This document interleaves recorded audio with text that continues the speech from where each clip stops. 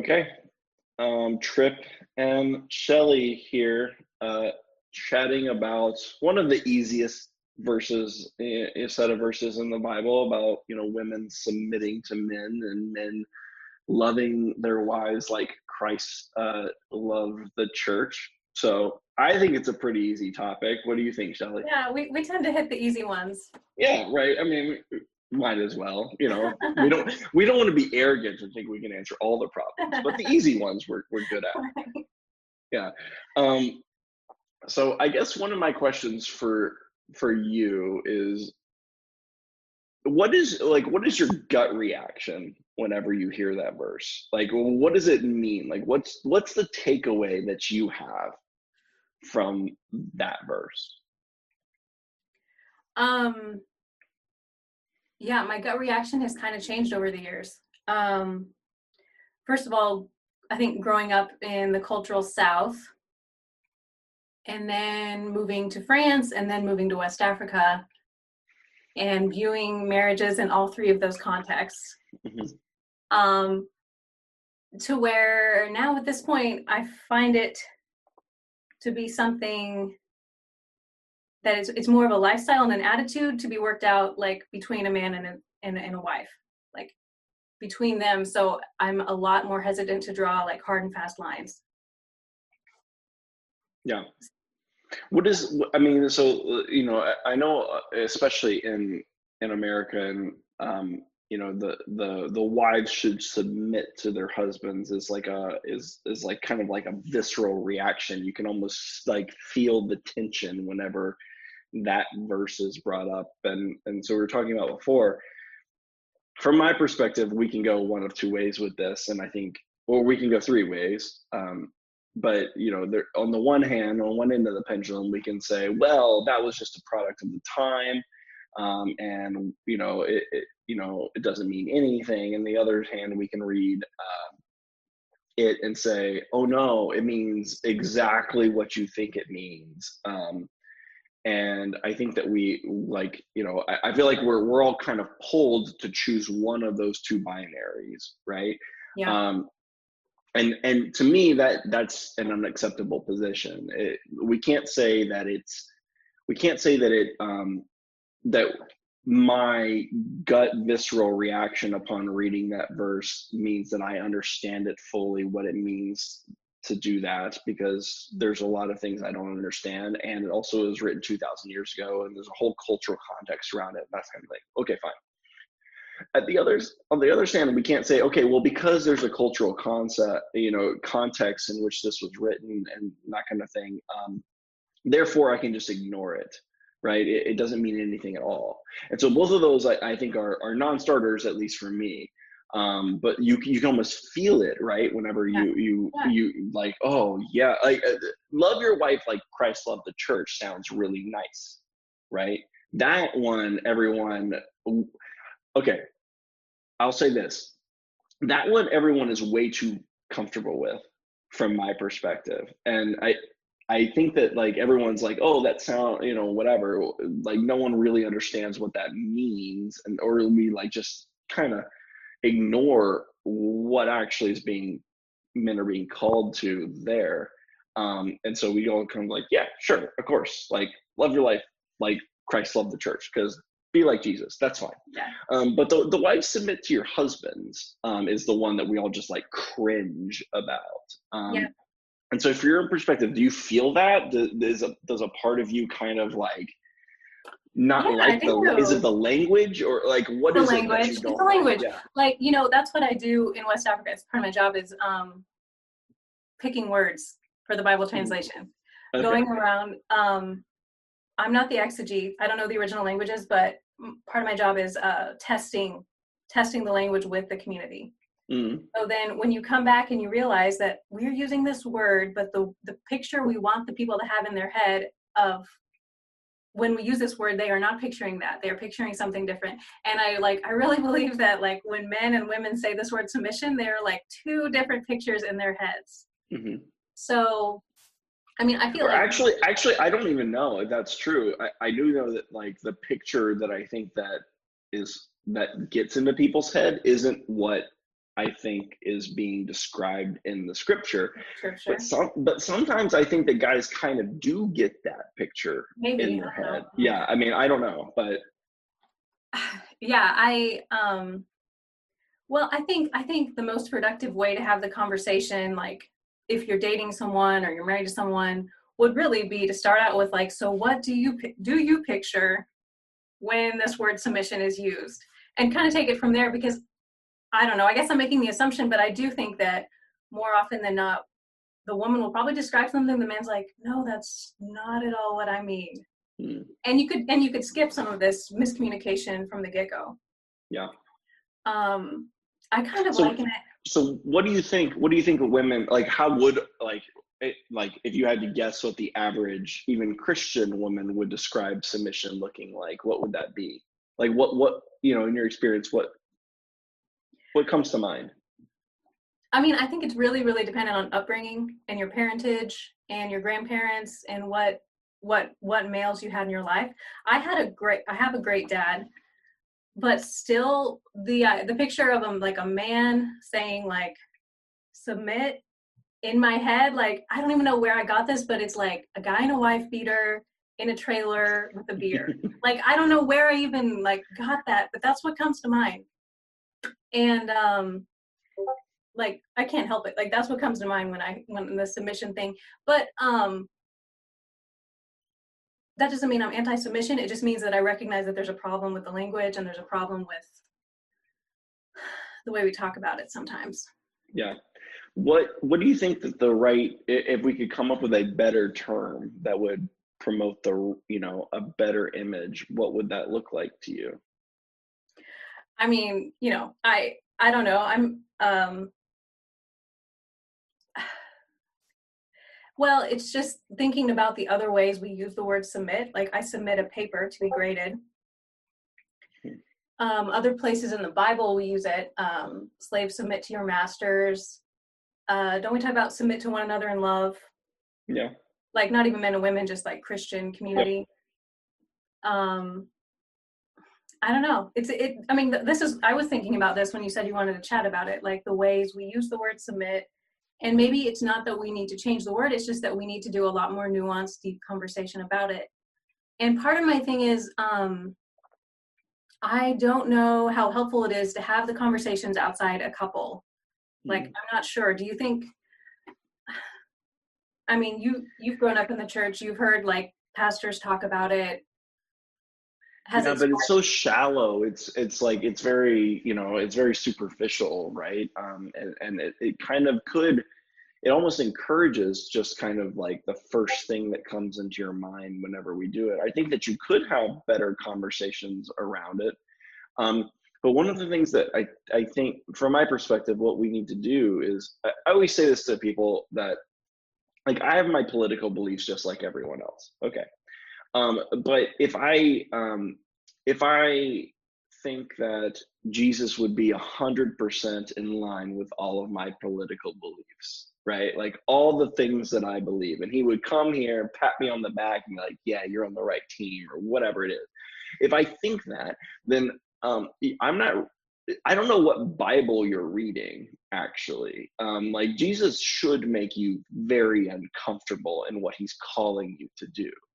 And so I think that what we do with things like this is that we go overboard on either watering down and trying to take away the discomfort of what it is that you're being called to do, or we just say you're wrong for being uncomfortable with this, right? And neither is true. Like Jesus, like some people were called to death, right, for following Jesus. Yeah. No one is saying that they should be comfortable with that. No one is saying that, like, that is, but like you're called to do things that are uncomfortable, that are scary, that are, and so I don't want to water. I guess that's my thing with the submission, is that sometimes I think that we try to water it down and be like, oh, it doesn't mean what you think it means. It means something like way different. That's way easier. That's not my stance.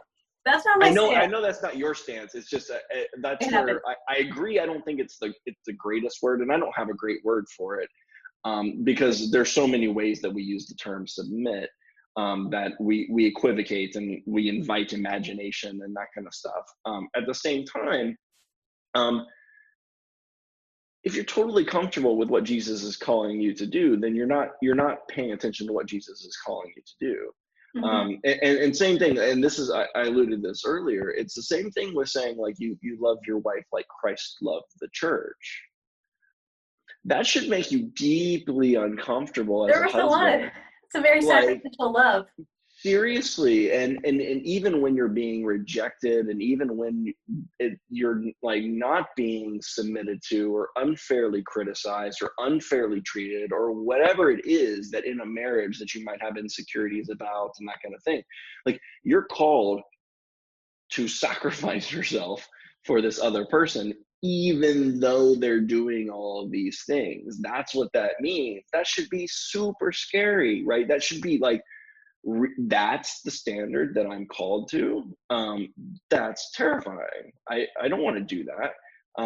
And if you think that you do want to do that, then you don't understand what it means. And so like, I think that the mirror image of that is the submission, where you're called to do something, and yeah, it might be really painful to do it. And so what I don't like sometimes is I feel like we, in our eagerness to get people to wrap their head around these concepts, we water them down, and we make what we're actually called to be. And this is a broader problem. We make what it means to be a Christian to seem way easier than it actually is.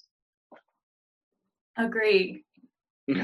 Agree. I mean, that's where I was thinking about it this morning before we talked, and it's like my stance on submission at this point is like, I believe, help my unbelief. Basically, like, yes, I love that. It's one of my favorite verses. I believe, help my unbelief. Yes.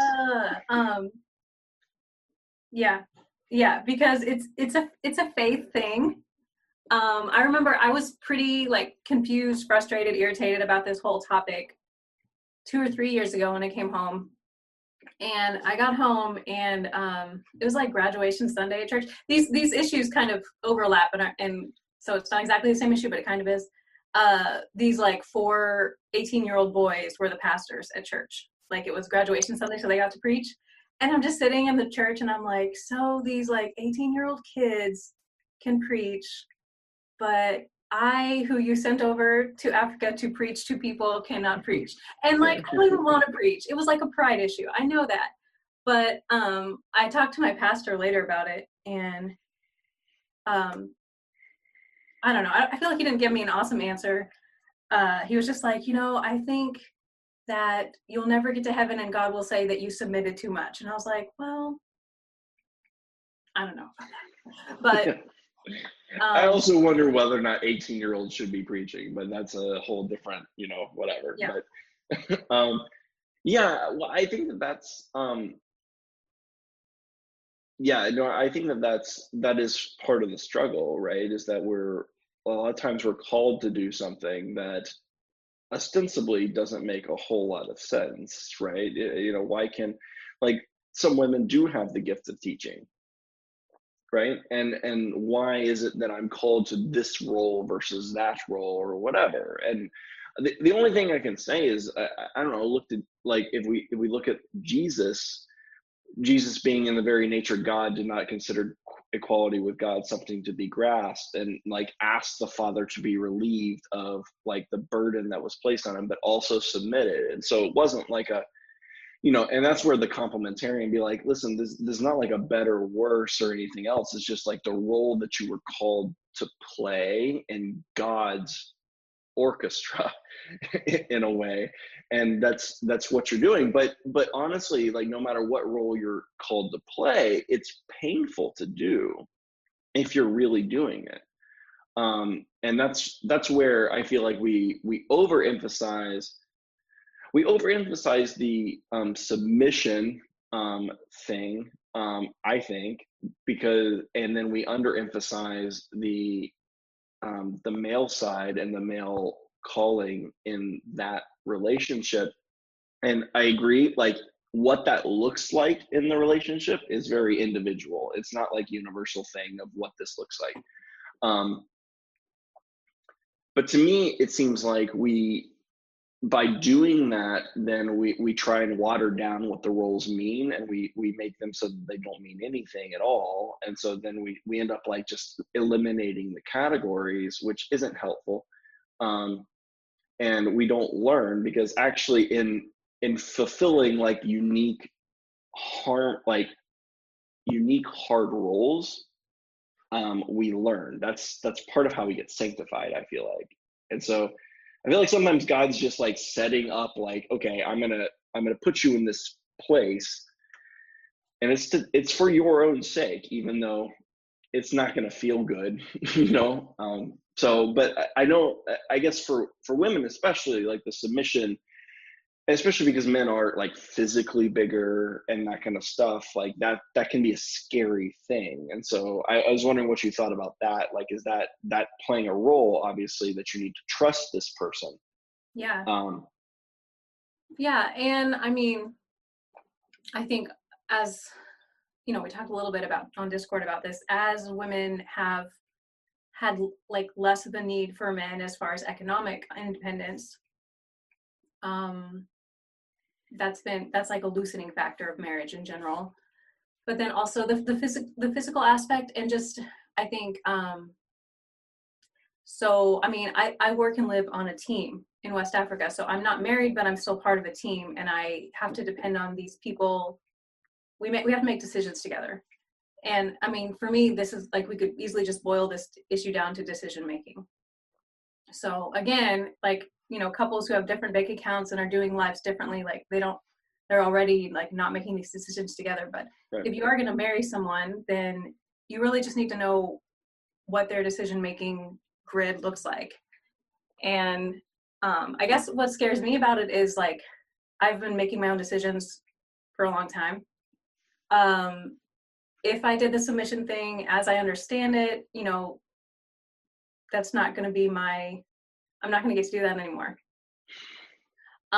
What does making decisions look like to you? Like just having veto, like I can make it and I have no, I guess that's that when people say that, like, I'm not going to be able to make my own decision. It's just like having no one else to answer to. No, that's not, I like, Tim Keller talks about this. He's like, ultimately at the end of the day, like, you want to do A and I want to do B. At some point, one of them has to prevail. And so I guess where I am would be like, I mean, the guy at the end of the day, I guess he's going to get final, but there's going to be a lot of discussion before that point. So no, I don't mean hand everything over. I just mean, one of you have to choose at the end of the day. Somebody has to. So I guess I think the thing that, like, if you take the submission and then the, love your wife like, like the Christ-like love, then it fits together really nicely, right? Because, right. You like, the one person is trying to sacrifice their own desires and that kind of stuff for the other person, and the other person is submitting and trusting that person, that's what's being done. The hard part about it is that that's not always the case, right? Is that, sometimes one person is untrusting and not submitting, and even though the other person is trying to be sacrificial, and sometimes the other person is not trying to be sacrificial, and the other person is thinking, oh, should I really submit to this jerk, right? And so it becomes transactional, which is the thing that I find really the hardest thing, is that it can feel very transactional, where, well, why should I sacrifice for my wife if she doesn't really, fulfill her role? And she's like, well, why should I submit to this guy if he's not sacrificing to me?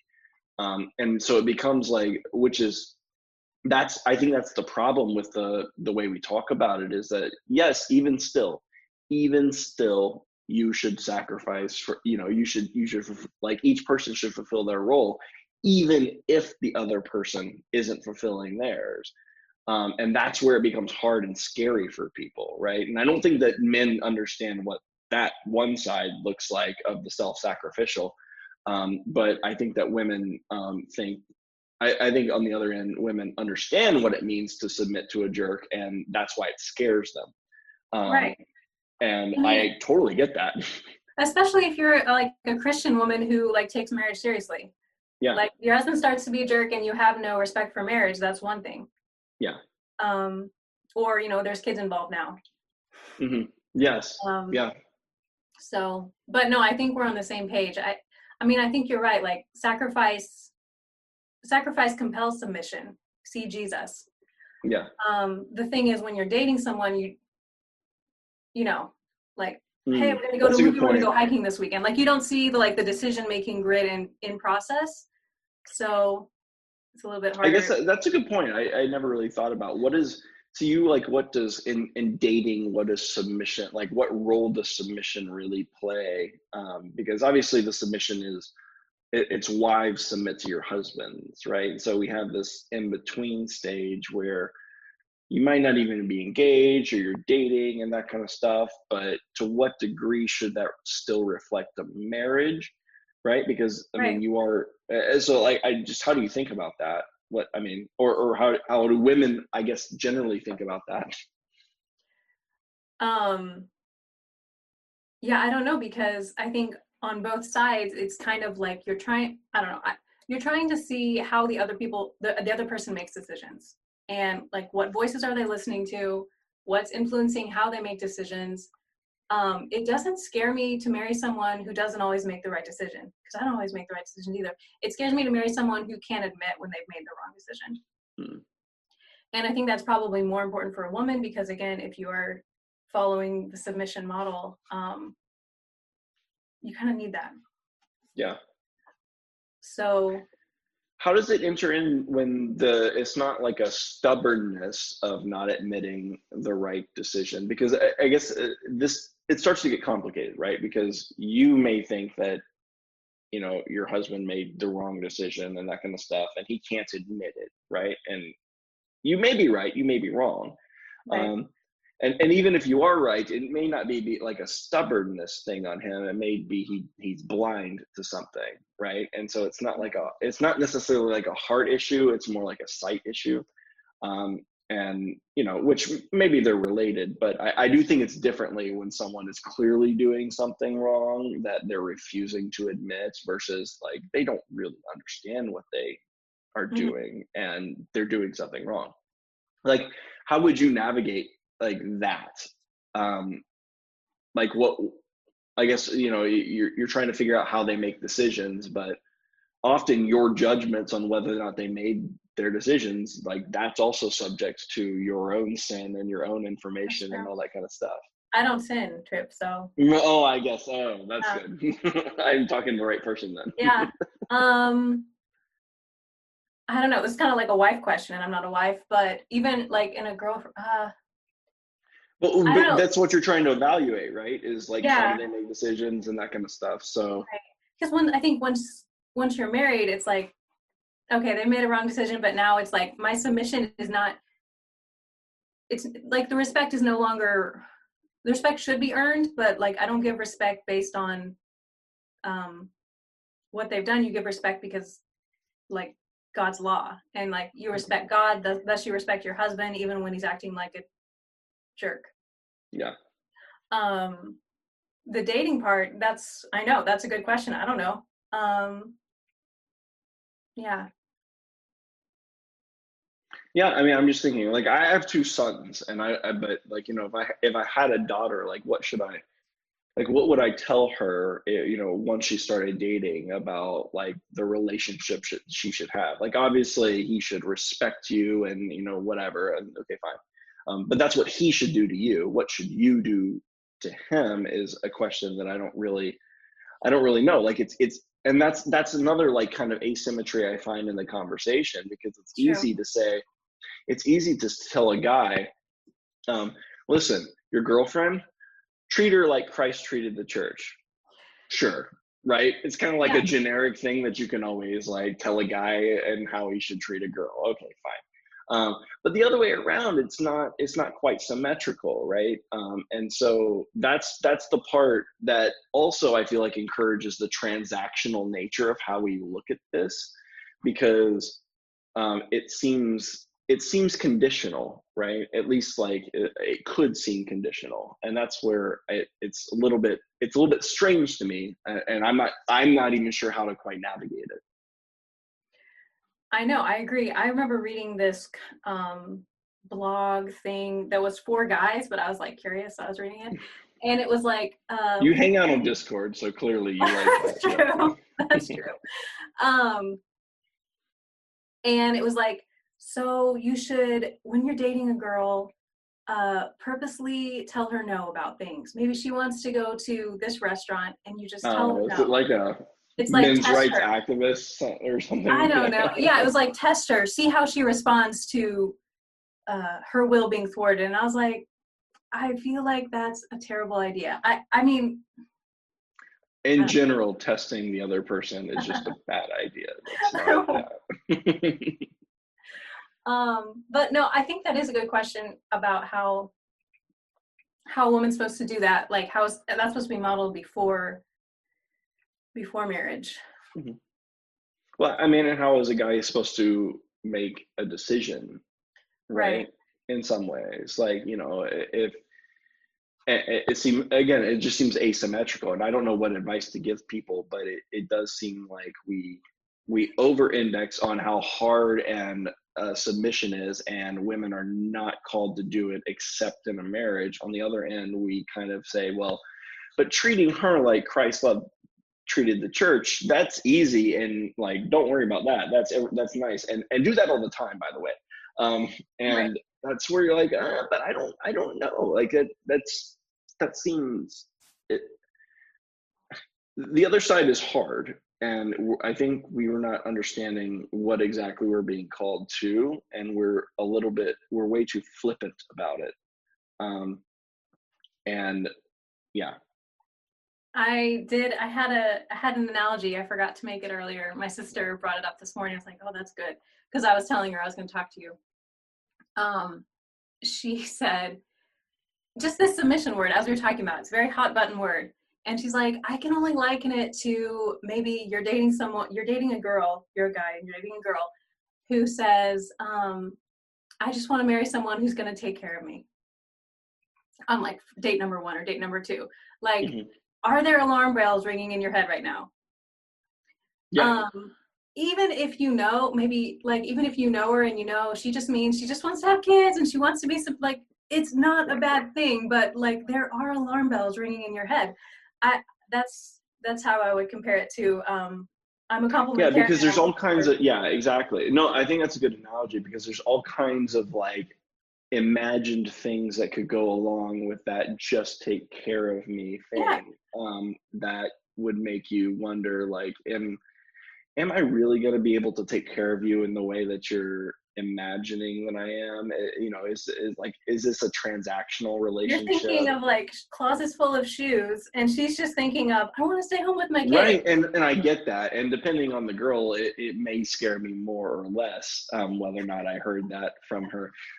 But but yeah, because you can have all these imagined things about what that means coming from the other person, and not just I just want to be take care of them. Like, forget just the money and shoes and that kind of stuff. Just like, you expected to be constantly doted upon. Um, Mm-hmm. right, like just like constantly paid attention to and that kind of stuff. Like, is that going to be like the nature of our relationship? And you sit down in a hammock and I'm just like waving a palm branch, and I go And like, like, is that what it is? I don't know, like, I mean, for some people, for sure. well, and that's ironically that palm branch hammock scenario could be done on the submission imagination in women's heads too. 100%, So, 100% is that, like, I have no responsibilities, you just need to do what I say, right? And so I think it's probably a similar fear, mm-hmm. that it's all about you, and it's not like me is not part of this, you know. I become a subordinate member of this, right? Of this relationship, as opposed to one flesh. And so I think so it makes sense to me why it would be scary, especially, you know, I mean, especially again, like, given the like physical differences and all those kind of things. And especially like you throw in children, right? Because, you know, then you have children, and the economic consequences of that, and now you're more dependent on the guy and that kind of stuff. So then the idea of submission becomes like harder, right? Even still, because now it's not like I can just get up and necessarily leave, although the economics are changing, so that's becoming more possible, but it's still like scary. So I get it. I just think that I just feel like when we talk about it, we're just like, oh, it doesn't mean what you think it means. It means something else. And you're like, no, it actually kind of does mean, like, in some ways, what you think it means and what you're scared that it means. My point is usually just like, you should be really scared about what you're being told to do too. Like, that should scare the shit out of you. And if it doesn't, then you don't get it. And I feel like we focus so much on, wives be submissive, and we don't focus as much on the guy's part in it. Or we trivialize it as if that doesn't mean, as if it means it's just like, oh, you just need to be nice to your wife or something. Right. Mm-hmm. And you're like, oh, no, that's self-sacrificial. That's like, being Christ means like he went to the cross for you. That's what happened. That was painful. That stressed him out. He was being rejected all along the way, even though he had the best of intentions and loved the people that he was doing and that kind of stuff. That's what you're called to. So if anything, like, that should be just as scary to us as the idea of submitting to someone who's a tyrant. That is scary, but the other side's really scary too, right? Yeah, being married to a shrew. Yeah, well, not even like a shrew or someone like is like trying to do it, but like we all bring like insecurities to a marriage that will never be fulfilled by the other person. And so, but you're called to, even though you're going to be sinned against, and even though like that person's never going to fill some of those things, they weren't really meant to, but B, like, you're called to be sacrificial even in the face of that. And that should really scare you, because that does look like submission, but it's submission to God. Mm-hmm. And so like, it's submission both ways around it. And I think that we lose that picture because we just think, oh, just, be super nice. And you're like, listen, Jesus wasn't super nice. That's not how we should describe him. That's like, I hate that picture of him. Jesus was harsh, and he was, a lot of things, and he was self-sacrificial and took on an ultimate pain, like sweating blood pain for us. That's what you're called to do as a husband. Okay. And then that makes submission much easier. Right. And then the problem is that then sin enters the equation on both sides, and it becomes transactional, where you'll submit if I do this, but if I'm doing this and you're not submitting, then all of a sudden I'm going to be pissed off, and I'll be like, well, screw this. I don't want to be self-sacrificial. But even when, like, you're called on both sides to do it. And so, like, I actually think that women should be scared of the submission calling. And we shouldn't downplay it. I think that it is something super serious. I think that we should be playing up the other side of the equation and be like, guys, you're not scared enough about what it is that you're being called to. And anyway, that's just kind of what I'm thinking about with this, and why I think it's an interesting conversation, and what do you tell people, like, before they get married? I mean, once people are married, it's a different conversation, but before they get married, like, what would you tell your kids? Yeah, like, what would you tell? I mean, I don't know. Like, what am I going to tell my boys? I don't. You're like you said. I feel like it is more straightforward for, like, telling boys and telling young men, like, you're a protector, you're a provider, da da da. For girls, walking that line of, like, submissive and doormat is a lot. I feel like it's harder. See, I the only reason I think it is easier to tell guys, but it's because we're not telling guys the truth. That's why I think it's easier. I think that we're telling boys, like, yes, do this, and whatever. but we're not really being honest with them about what that entails. And so it's almost like it, you almost, so that's what I'm saying is like, should we scare guys more? Like, is that a good thing? I don't know. But at some point, I don't think that we're setting guys up for success, either in dating or being engaged or being married, because we're not being honest about what it is that they're called to do. We can trivialize it, and Right. I don't think That makes sense. Well, it reminds me of the conversation that's been had on Discord, and PBK's talked about how like the evangelical community is losing men because there is no, like, men have to have something to step up to in order to step up. And so there's no like work involved in like, not, I mean, I'm making a generalization, but there's less work involved in like to enter an evangelical church. Yeah. You're in, and your spiritual growth is kind of on you now. Whereas, you know, the Orthodox Church, the Catholic Church, there's a little bit more stuff on the front end to go through. There's hurdles. Yeah. There's hurdles in your way that you have to clear before you can like achieve the status. Right. So, I mean, yeah, same, you can take that application and move it to marriage, I guess, in that sense, like give the challenge and they'll probably accept the challenge, but if the challenge isn't there, they're not going to take it on. Right. Or they're going to think that there's something wrong whenever they get into the marriage. Like the challenge is going to show up, right? There's no two ways around that. And so what they're going to do is I feel like often they're going to get into the marriage and just feel like there's something wrong with the marriage, right? There's something wrong with this girl or whatever. And then they become little tyrants because they're, you know, they had bad expectations and they just think, oh, a different marriage, a different girl or whatever is going to make me happy. And then I won't feel this way or I won't do it. But yeah, I think guys would step up if we talk to them about that. I don't know necessarily that, depending on how you did it, you know, we don't want to scare guys away from marriage or anything, but because they need it. But I don't think we're doing the women any favors or the guys any favors by pretending it's going to be easier than it is. And I think that we, like, I think that we overemphasize one part of the equation.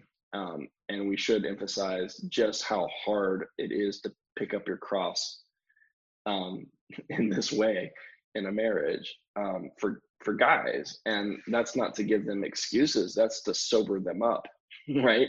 And to go in with their eyes wide open so that like when it happens, it's not like a blindsiding you know, just disillusionment where they just kind of check out because now it's not my responsibility to keep going with this.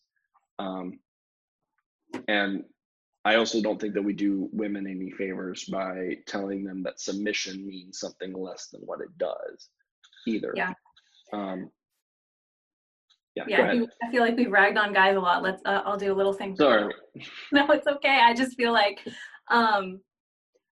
I think some things that women find confusing in American context is, you know, we've grown up, especially less me. I feel like maybe it just depends on your parents. But you grow up with this, you know, you can get any job you want. You can be the same as boys. It's all about, you know, be smart, be brave. It's not about gender. And then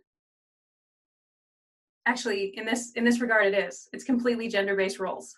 Right. And so to like flip mindsets where at the workplace, I expect to be treated equally as my male colleague. And then I get home and things are not equal. They're different. Yeah. They're not the same. I think that's hard and that has to be addressed in some way too. Yeah. And I'll admit to some confusion. I've been doing, you know, following Jordan Peterson. He talks about contending with your spouse.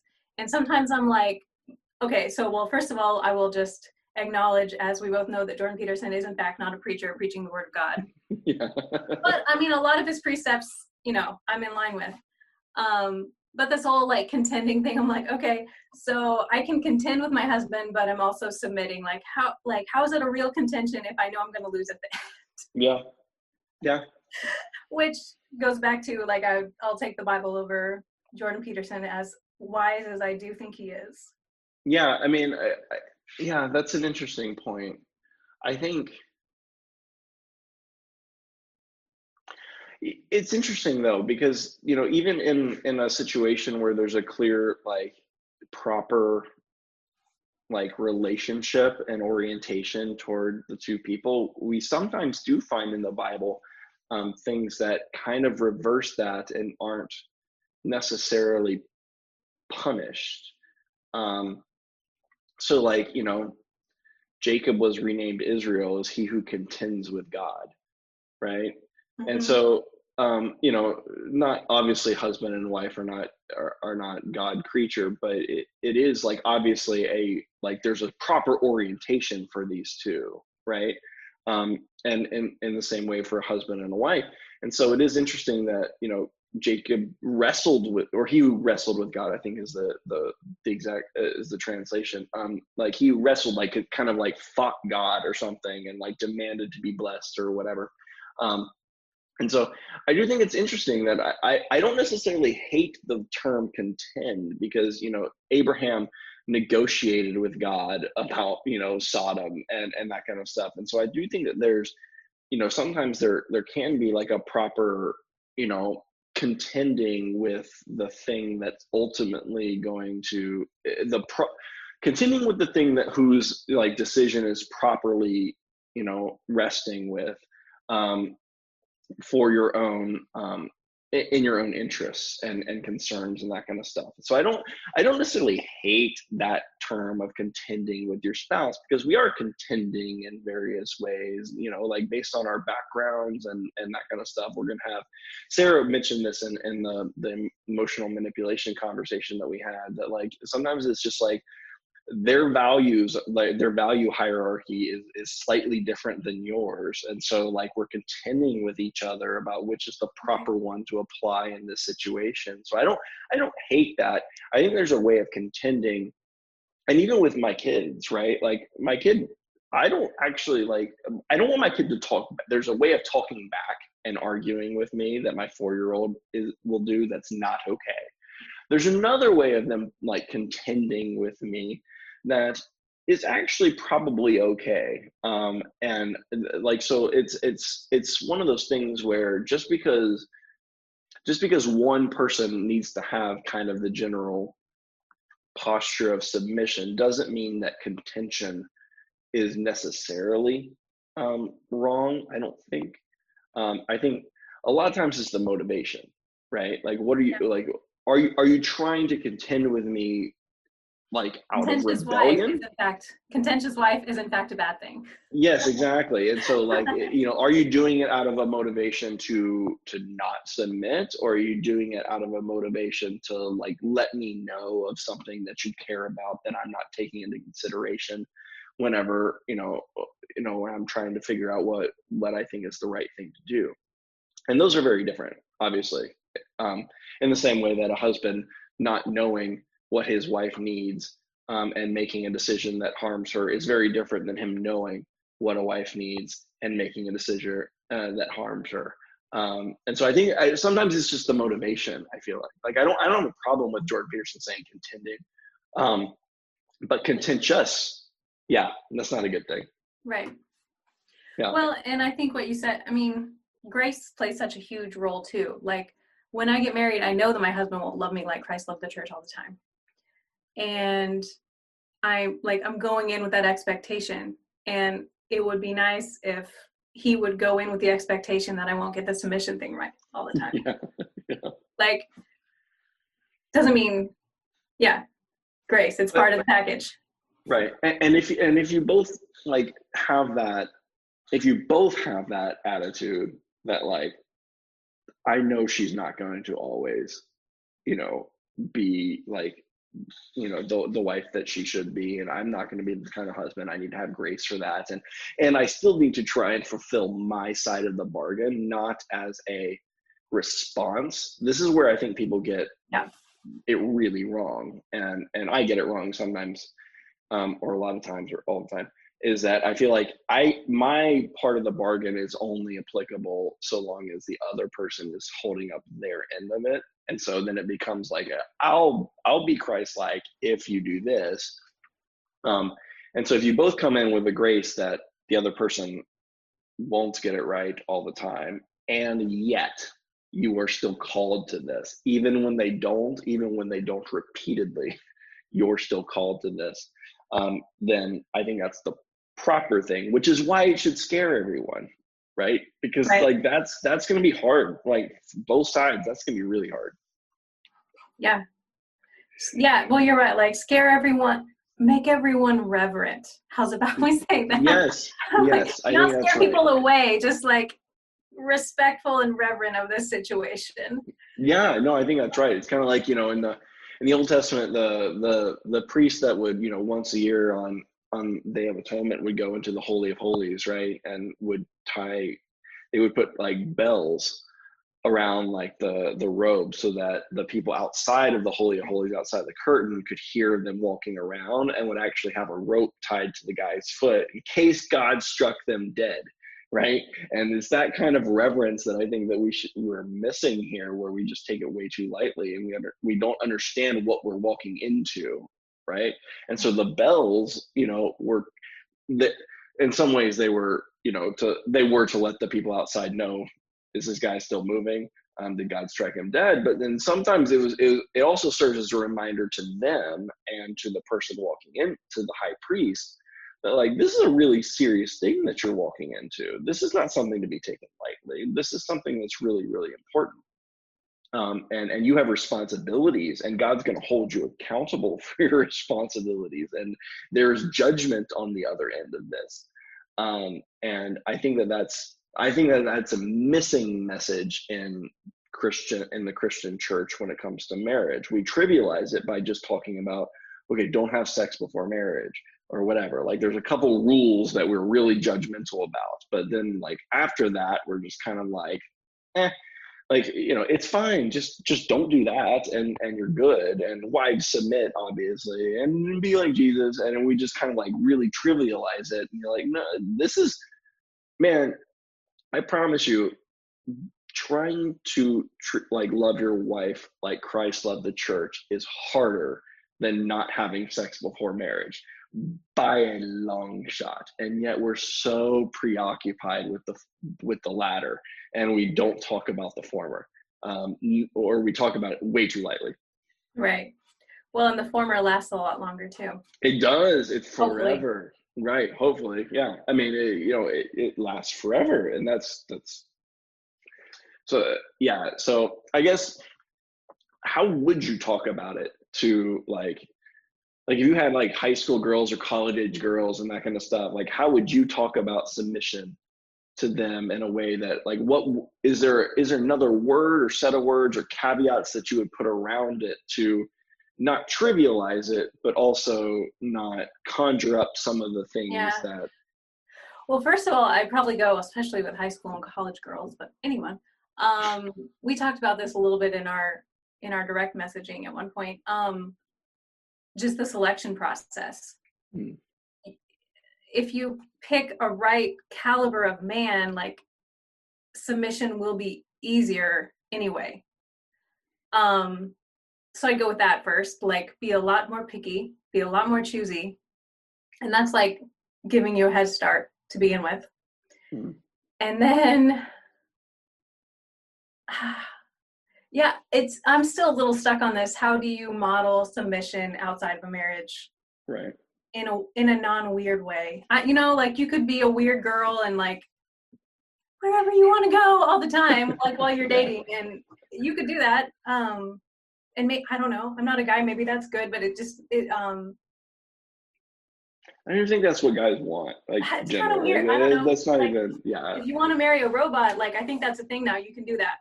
Yeah. Yeah.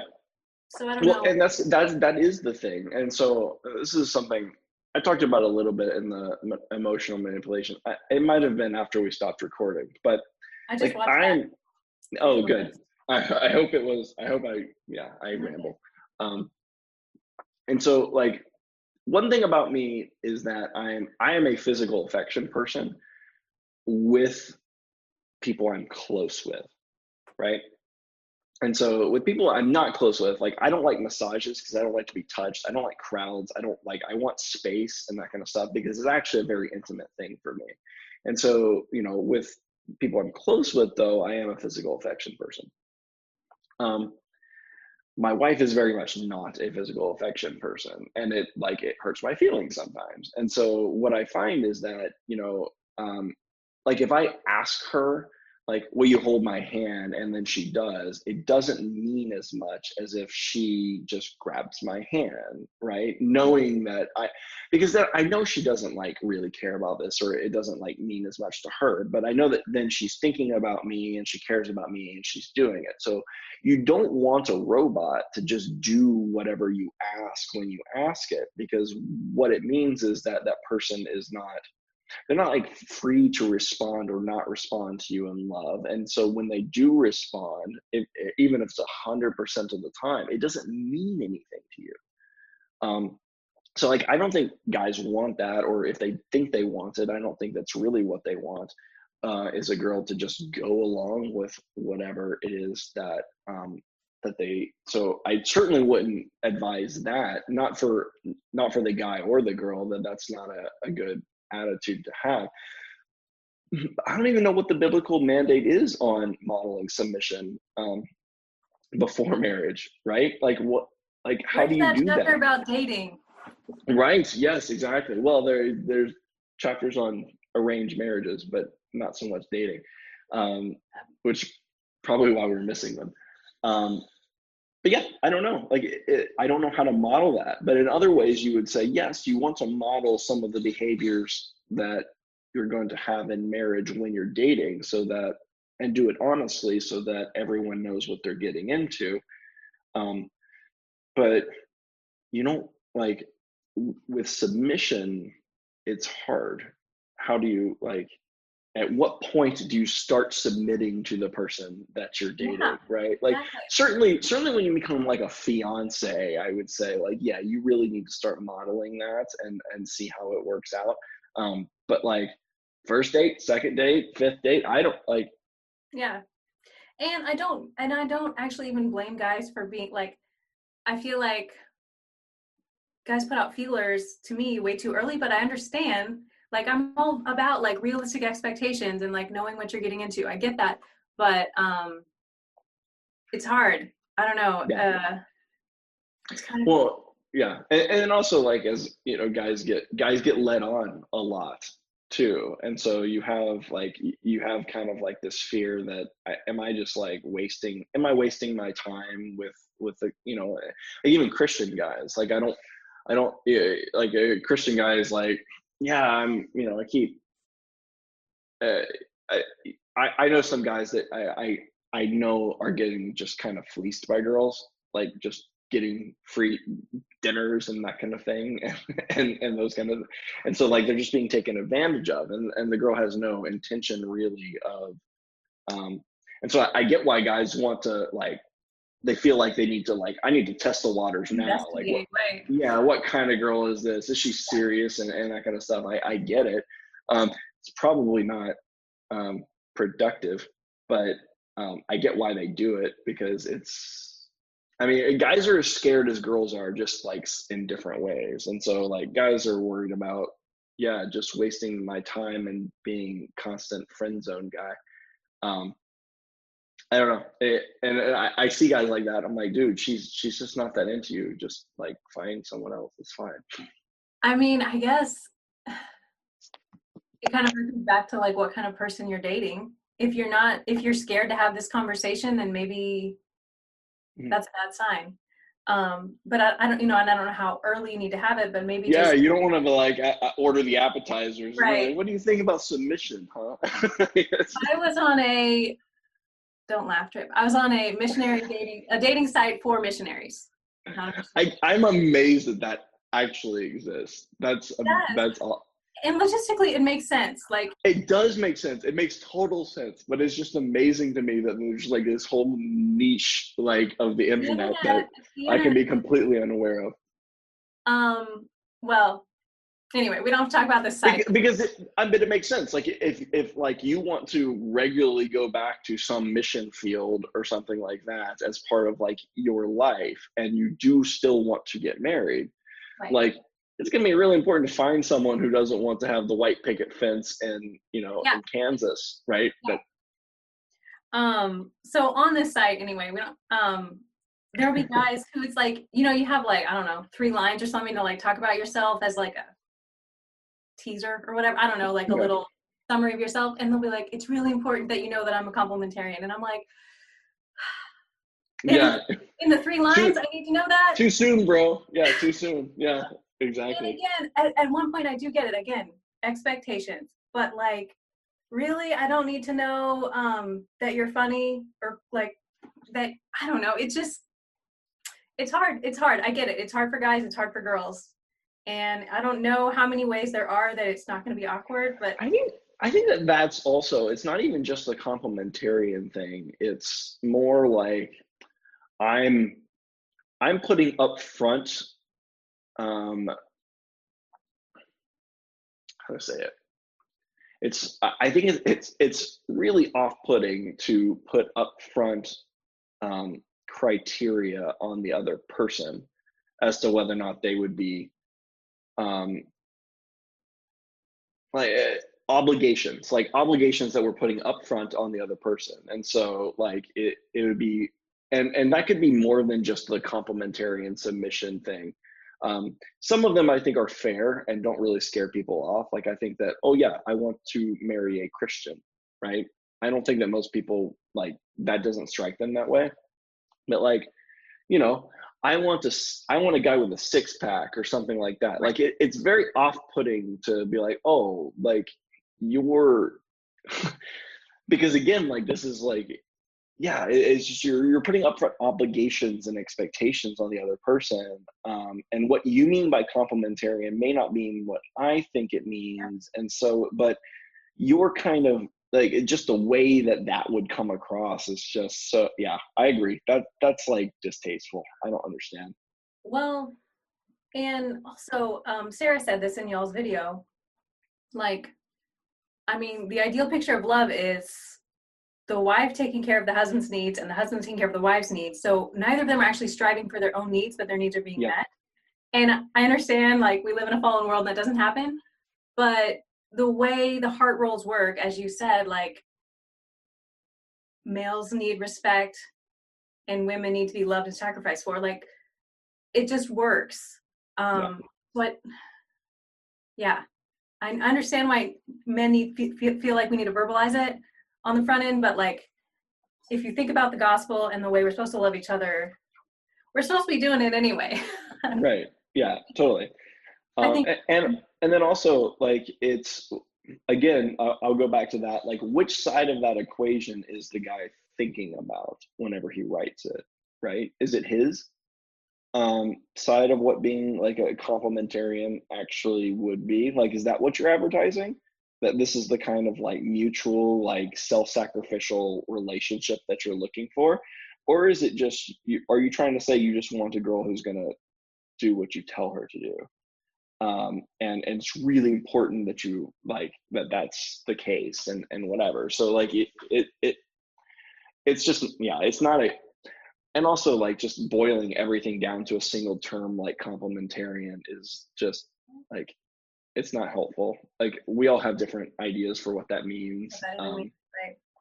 Yeah. And also, even if we didn't have different ideas or definitions for what it means as applied to 2 individuals is also important, right? Like there's nothing not complementarian around a wife handling the family finances, for instance. Like there's nothing not complementarian about that. That's completely compatible, and that is fine. If you guys, if it's like a mutual agreement that this is like a better use of her talents and interests and that kind of stuff, like that can be totally complementarian. And so what it actually means for a complementarian marriage to work itself out is like, it's so unique to each couple that like just saying up front, well, I'm a complementarian. They're like, well, you don't even know me. How do you, like, what are you talking about? Like, what would that look like for us? It's not a useful thing to throw out there at all. Right. Yeah. I mean, I think that's, the only other thing that I would say that, you know, I do try to spend most of my time bashing the guy side. But the only other thing that I would say that, go back to your earlier point of like women are expected to essentially be genderless in a lot of aspects of their lives, and then or Christian or in marriage it becomes like gendered. I do wonder like whether or not that does worry me, because I don't think that that's true. That they should be genderless. Like, it's not that they should be treated less than because they're women, but I don't think that it's healthy for us to pretend that they are genderless in all of these other areas of their lives. And that's where I worry about some of like the kind of like empowerment, like female empowerment stuff and that kind of stuff. I view that very much as like the mirror image of the men's rights, kind of like the rules of power and how to, you know, the pickup artists and that kind of stuff. I see that as like the mirror image of, or men going their own way or anything else like that, where it's like, it's not helpful. You're trying to separate, you're either trying to completely separate the gender so that they can't interact, or you're trying to pretend like there's no difference between them. And it is hard to like live these dual lives where you're expected to behave in one way in all the other circumstances and not this way in other circumstances. And so I was just wondering, like, what's your thoughts on like the roles of women outside of the husband-wife relationship? Should that be truly genderless? Or obviously it's not like a submission, you know, kind of relationship, but like, how does that play out? Yeah, I don't know. I feel like my perspective is a unique one, in that I work overseas in a culture where I'm like a third gender. Like, I'm not treated like a woman, a West African woman. I'm kind of a third gender, so that's what I know, but I mean, I don't like it. That's just the way things are. And also, you live in Seattle, right? I do.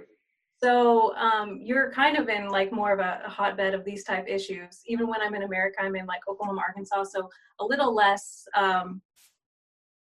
extreme. A lot less extreme.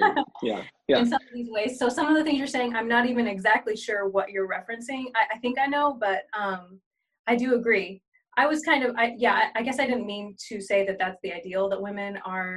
No, but it is the reality of what a lot of women are taught and trying to act out. And I wonder if that's one reason why we find it so hard, is because that is the expectation. And so it seems like we're both genders are getting more miserable about the arrangement. It's not, I don't think it's making either of us happy. For sure. But but like, what would be the right way, like, to talk about these things? Like, I work in engineering, and so like, is there a gendered engineer? Like, I mean, no, but kinda, right? Like, I mean, no, the engineer is not like, engineering profession is not like a gendered one, and women can do that as much as men and whatever. But am I supposed to not treat the woman like a woman in the profession? I don't know. Like, I'm told no by HR, but I don't know. Like, is that the right thing? Right. Well, and I think about too, women who switch from a career to staying home with kids. It's such a total mindset switch, because you're trained to like, don't let that man get that promotion above you just because he's a man, and like, make sure all your efforts are, commended by your boss, and that you're not a doormat because you're a woman. And then you go be a housewife where none of your efforts are commended by anyone unless your husband is super sensitive and great, which isn't always. Right. You're just folding laundry and like cleaning the house and like feeding children. Right. Like, no one is giving you any positive feedback at all. And honestly, I mean, even at work, the like that attitude of I need to be obsessed with getting the promotion and getting the praise and all that kind of stuff is I think really damaging to people, because the fact is that, like, yeah, I come home and my, if your wife is doing laundry and that kind of stuff, it's kind of a thankless job, and you should be sensitive, and especially that she, like, words of affirmation, things like that are important to her. Like, you should do that for her. But the fact is that, like, when I'm at work, it's not like I'm being constantly pat on the back, right? It's not like everyone's just like, and I get in the house and it was like, thank you so much for making money for the mortgage this week and that kind of stuff. Like, Right. no one's doing that. Like, everyone feels unappreciated. Everyone feels this. So we should be sensitive to it, but I feel like women are also being made to feel as if they're uniquely singled out for this feeling of inadequacy. And that's not to invalidate how they're feeling. I don't mean that, and it can come across that way, and sometimes I do. That's not what I mean. I mean that, like, I think that they have this picture. I think some women at least have this picture that guys are constantly being like, "That a boy," like, all the time, and you're like, that's not really my experience. I'm pretty much ignored, just like most people. So, like, and it'll make you miserable, though, if you think that if that's your expectation. Then you're going to be miserable, and you're going to be miserable at your job. You're going to be miserable as a wife. You're going to be miserable as a husband. You're going to be miserable in a marriage. You're going to be miserable if you put those expectations on something. And that's why I think that the wrong expectations, to go back to something we were talking about earlier, the wrong expectations are being put on guys for what submission and being Christ-like to your wife looks like. And I think that we're trying to put the wrong expectations on women about what that looks like too. And the end result is everyone's going to be miserable. Yeah, sad. Yeah. And it doesn't need to be this way, but I mean, a certain amount of misery is to be expected, but not as much, maybe. Right. Any other major topics that you wanted to chat about, or you think are relevant, or like experiences that you have? Like, how are things different in West Africa? Yeah, I mean, I have like very unique chips on my shoulders, but I try to work through them. Yeah, I mean, West Africa is a polygamous society, so I mean, it's really common, or yeah, if you so, like, have, yeah, I was gonna say, so, like, is it most family units are polygamous, or is it if you it's have, just like the rich men are well, polygamous? rich, or you just have to prove that you can support the woman. So Okay. not necessarily rich, and in the villages, not rich at all, just more common. But so I have, yeah, I mean, a lot of my friends have 2 wives. 3 wives is less common. 4 wives is much less common. You have to be rich to have 4 wives. Right. All So the shoes, I'm sure. that's right, all the shoes. So I mean, this it's the reason that I did, kind of start thinking a lot more about gender roles and how, like, which ones are culturally bound, which ones are biblically mandated.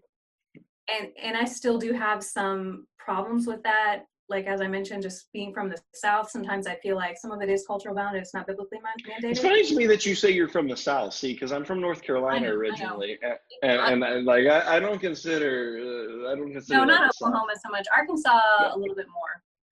It's closer. You're getting closer to the South. You're getting closer to the homeland. Right. No, it's very subjective. It's on a spectrum. I'm just joking.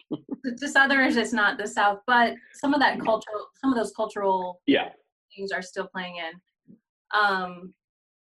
So thinking about those things. So about polygamy. So I was thinking about this a while ago, since we're on this topic. Like, why does like, obviously we have Genesis and the created order and the way things were going to be: one man, one woman. Theologically makes sense. Obviously was not unanimous. Like, it wasn't, you kind of unanimous that was the way that you were supposed to live, even in the Old Testament, right? Like, lots of the lots of people who were not like condemned as evil in the Old Testament had multiple wives and concubines and all this kind of stuff, right? Mhm.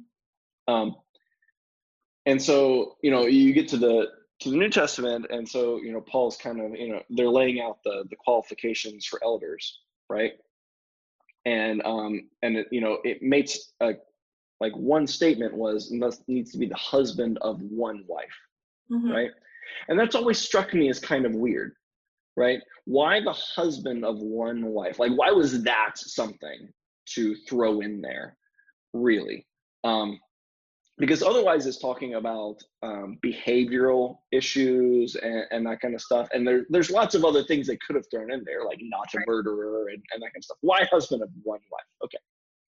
Um, and I think it does get back to um, like if you have multiple wives or multiple spouses, like the your incentive to deal with um, your spouse's feelings and pay attention to them and sacrifice for them changes, right? If you have if I have four wives and one of them's not happy with me, I got three other ones. She'll get over it, right? And now she's competing for my attention. So then everything becomes about me, right? In a lot of ways, like it would be very easy for me to be like, she's wanting my attention and resources and whatever. And so like that can be the power dynamic between these two people is you are one of many wives. I am your only husband, kind of thing. Especially if you throw in laws and social customs and all that kind of stuff to kind of enforce it. And so, but like the husband of one wife has to like can't do that. It's not all about him, right? To now he's got to think about this other person and can't easily, at least unless he's very callous, ignore what that is because I don't got another wife, right? And so if one of the things that I want is like affection and closeness with my wife, then I can't ignore it. And so it's like a sanctifying process of that, of forcing you to enter into that kind of a relationship, and that's where the submission and the Christ likeness really comes and becomes really important because that's the only way you get that kind of sanctification is actually sacrificing yourself on one end and the other person's sacrificing themselves on the other end. Once you enter into a multi-spouse relationship, then that dynamic just doesn't work, right? That dynamic can't exist there. And so it's not just that it's not how Adam and Eve were created, is that it's actually like not good for your soul and like means that you're not going to become a very mature Christian. So long as this is or not as mature, you're not like this method of sanctification is not going to be available to you in some way. I didn't know what you think about that because I've never been to a polygamous society, but that's just what I was thinking about. Yeah. Did you read? We had like not you and I, but I had an exchange with Sam and some other people on Discord about this at one point. I was kind of. No, I don't think it was on that one. Yeah. So I have a friend who I really respect who, okay, I won't say he's like pro polygamy, but he looks at it in the same way that God views divorce in like Okay. the West. Like it is not inside God's will, but because of our hardened hearts, it happens. Right. Okay. So I've actually become a lot, I'm not gonna say like accepting of polygamy, but I'll say accepting of polygamy in the sense that our cultural expectations of what marriage is and what a husband is supposed to do for a wife, what a wife is supposed to do for a husband are just different from the get-go. And so I live in an Islamic society, so they aren't following biblical mandates for marriage to begin with. Right. Like that's not the foundation. So everything you just said, I agree with, but I'm just like, it's not. Yeah, no, I'm not saying that I'm not even saying that they're bad. Like people get divorced that aren't, we wouldn't say are bad people or whatever, but but you would say that someone that was like actively engaging in or actively pursuing divorce or gets divorced all the time or whatever, like you wouldn't want them to be an elder in the church because you're like, Yeah. And so like with the polygamy thing, it's not that I think that I agree. I think that a lot of times once you take the like biblical mandates out of it, people will fall into what's easiest, right? And what's easiest is often like has practical consequence, like is just like practical. So like some men have a lot of money and can afford a lot of wives, and like a lot of women like need someone, especially in these like poorer countries, they need someone to help support them, especially if they want kids. And so it's practical. It's a practical arrangement. And in the same way that like, it's easy and sometimes practical to get divorced. That it's not, I'm just saying it seems to me that like, that's one of the missing things. And that's why it was a qualification to be an elder, is because you are missing that element of your own sanctification. It is actually the submission and the it's that dynamic of proving that you can navigate the submission and self-sacrifice for your wife. That is a really important sanctifying aspect of being a Christian. And so, yeah. I totally agree with that. And you articulated it really well. It's something I've thought about living in West Africa for a long time. Like, I really don't think there's nothing but the gospel that can like change at a very deep level the society. Like, the family is a microcosm of society. And when you have polygamous marriages, you set out, there's like jealousy and manipulation at every level, to where, you're always competing with the brother of your dad's wife. Right.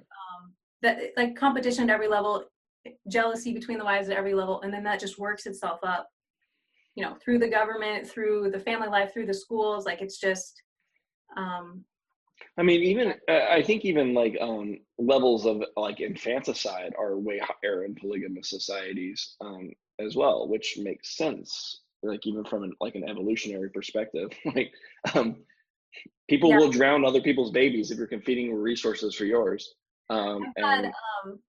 This is a conversation that well, especially the men like to have with me a lot. Like, there's a lot of joking. I've been, I get proposed to on a fairly regular basis. Has anyone offered you like a donkey or something? Oh, well, I said my bride price is 100 cows. Oh yeah, okay, 100 cows, yeah. Brittany's like, one of these days, some rich guy is gonna take you up on that. That's my teammate. Sorry. So okay, we have this conversation pretty regularly, and it's like half in jest, half serious. Like, whichever way the wind is blowing. But I'm just like, we don't even have the same perception of what marriage is, and what a husband and wife relationship looks like. Right. Things are changing with globalization, but I mean, in general, like, your husband isn't someone that you actually really like enjoy being around or anything like that. That's not the expectation in getting married. So it's just so like, so they're just like living kind of different lives a little bit, and they just have it's a transactional relationship. It's kind of and again, I'm making generalizations, and I live in a pretty traditional area, but it's like kind of just commonly accepted that you generally love your children more than your spouse. Your spouse is for children. So and there are exceptions, but in general, that's the case. So I mean, watching those marriage rites and those traditions has made me further think about my own upbringing, and again, what is cultural, what is biblical, what am I wrong about? I don't know. Yeah. No, I mean, it is interesting. I mean, we have enough trouble here really understanding what we mean by submission and that kind of stuff. And then you throw in like a more global perspective, even like a global Christian perspective. I think that, outside of like the United States and maybe Western Europe, what it means for like submission and the relationship between the husband and wife, and some other areas like, I mean, I don't know, Ethiopia, will probably look very different than what we think it does,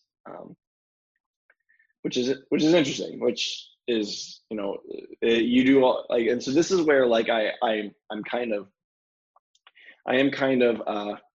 sympathetic to the idea that we're being influenced by, we have to take culture into consideration and that kind of stuff whenever we read some of these verses. I get that.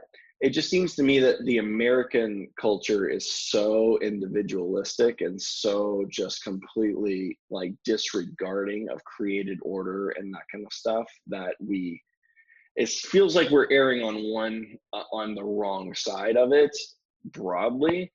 But then within like a certain sect of the evangelical community, we're almost like reacting on the other side, like almost like just reactionary, and going so far opposite what everyone else is saying that we're like, well, we don't have to go to either of these places. I don't feel like. Keep it in the middle of the road. Yeah, just like, I mean, again, like I'll go back to what I said. If what you read Jesus's words are the Bible's words, if you read it and you're totally comfortable with what it's calling you to do, then you're not really reading the Bible. And so I feel like both sides is, yeah, it should be really uncomfortable for everyone. And what's that? Change preachers. Yeah, like change preachers, or just reflect on yourself. Like, to what extent is your own sin influencing what you're wanting this verse to say, or this book or this chapter or whatever?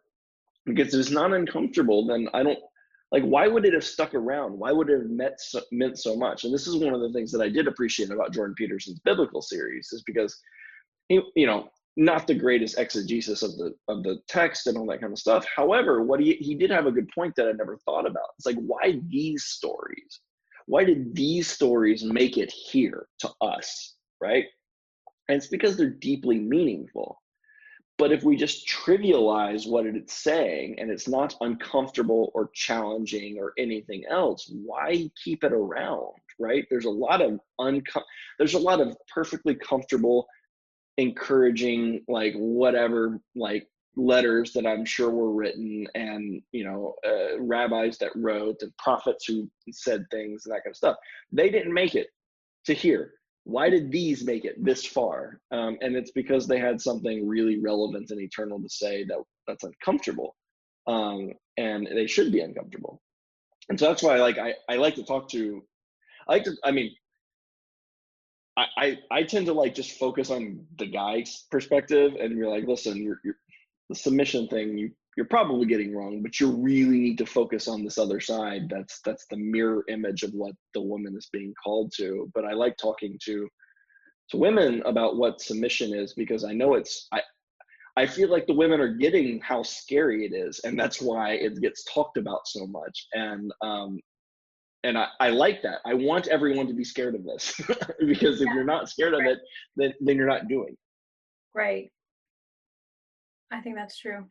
Well, and that's why, like, when I first joined Discord and I was listening to Jordan Peterson, I was like, he needs to talk to women too. Like, he's so smart. He's got so many good things to say to women. But now I'm just like, no, he can just keep talking to men, because it's just like what Jordan Peterson is like. Do you want to be married to a child or a man?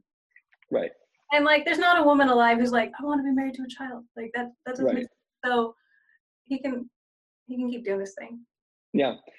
I mean, and the only thing that I do wish, and this is, now I'm going to be critical of the female side. That's good. I feel like we've been a little lopsided here. It's true. I do feel like the teachings, I don't feel like there's a Jordan Peterson version that I know of with women that I think isn't hugely damaging. Like the ones that I see, that like the women, like the teachings that I see being resonating with women are very much, they're not countercultural at all in the ways that Jordan Peterson is for men. And that really worries me. It's almost like it's feel good Oprah nonsense.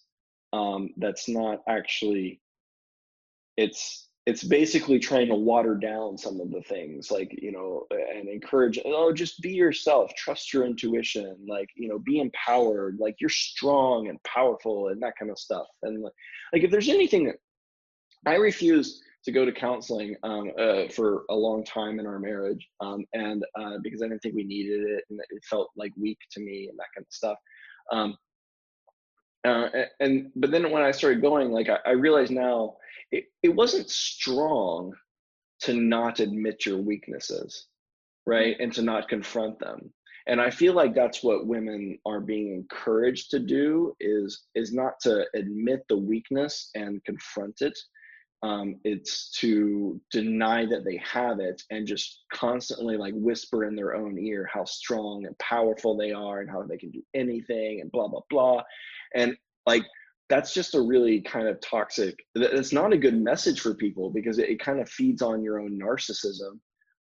It wouldn't be good for guys to hear that message. It wouldn't be good for girls to hear that message. And that's one of the things that I'm frustrated about. Like, I would love a Jordan Peterson-esque like version that goes to women and challenges them, as opposed to just gives them empty platitudes. Yeah. I can't. It makes me irritated whenever I hear it. So Annemiek and I talked about this. Jeff and I talked about this. And I'm a woman, and I still don't exactly know what that would look like. I don't know either. It wouldn't look like Jordan Peterson, right? It would be a different message, and delivered differently and that kind of stuff. But it wouldn't. Yeah. So I don't know what that looks like at all. I agree. Yeah. I mean, yeah. Yeah. Go ahead. Sorry. I think you can take clips of Jordan and feed them to women. Mm-hmm. That, like, you don't have to yell at women the conclusion, like their mind will lead them to where Jordan Peterson is going. So I think that could be helpful. Mm-hmm. But yeah, I don't know. I feel like it is a little tricky. Yeah. And some of it, like, and again, some of it I get, right? Some of it I get why we're going like very reactionary and kind of going overboard on the, women are smart and strong and powerful and all that kind of stuff. Like, yeah, I get it. Like that, because if you look at, 50, 100 years ago, whatever, like it was very much the opposite of this. Right. And even maybe more recently than even that. Okay. I get it. Like that's true. And so I get the reactionary nature of it, that you want to like affirm that that's not true and that wasn't right, and we shouldn't have been doing some of these things and saying some of these things, and that shouldn't have been the cultural attitude. I get it.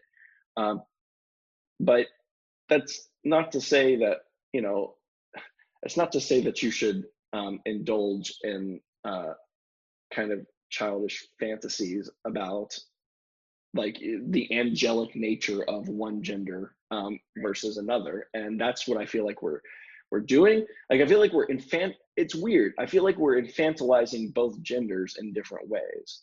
We're infantilizing men by not giving them challenges, right? Mm-hmm. And just, telling them to be, essentially Peter Pan. And we're infantilizing women by not telling them the truth. And that's horrible. Like people need to be treated like adults. Both genders do, and that'll look different. But we don't need to pretend that men don't need challenges and women need to be like patted on the head all the time, either. And just be like, yeah, good girl. Like, you can do anything. It's fine. You're like, are you 3? No, you can't be an astronaut. That's not going to be a thing. So, anyway, not that women can be astronauts. I'm talking about 3-year-old. So you just give that caveat. Okay. Yeah. This was fun. Yeah, we solved it. Don't worry about it. Yeah. This was fun. It's a topic that I think is really important for the church to get right. And I guess I'm frustrated because I don't know. It seems like it's something we gloss over, and I don't like. I have a strong antipathy toward glossing over things. So this was helpful. Thank you for joining me, Shelley, and bringing your perspective, and enjoy the South while you're there. I'll try. Okay. No. All right. I'll stop the recording now.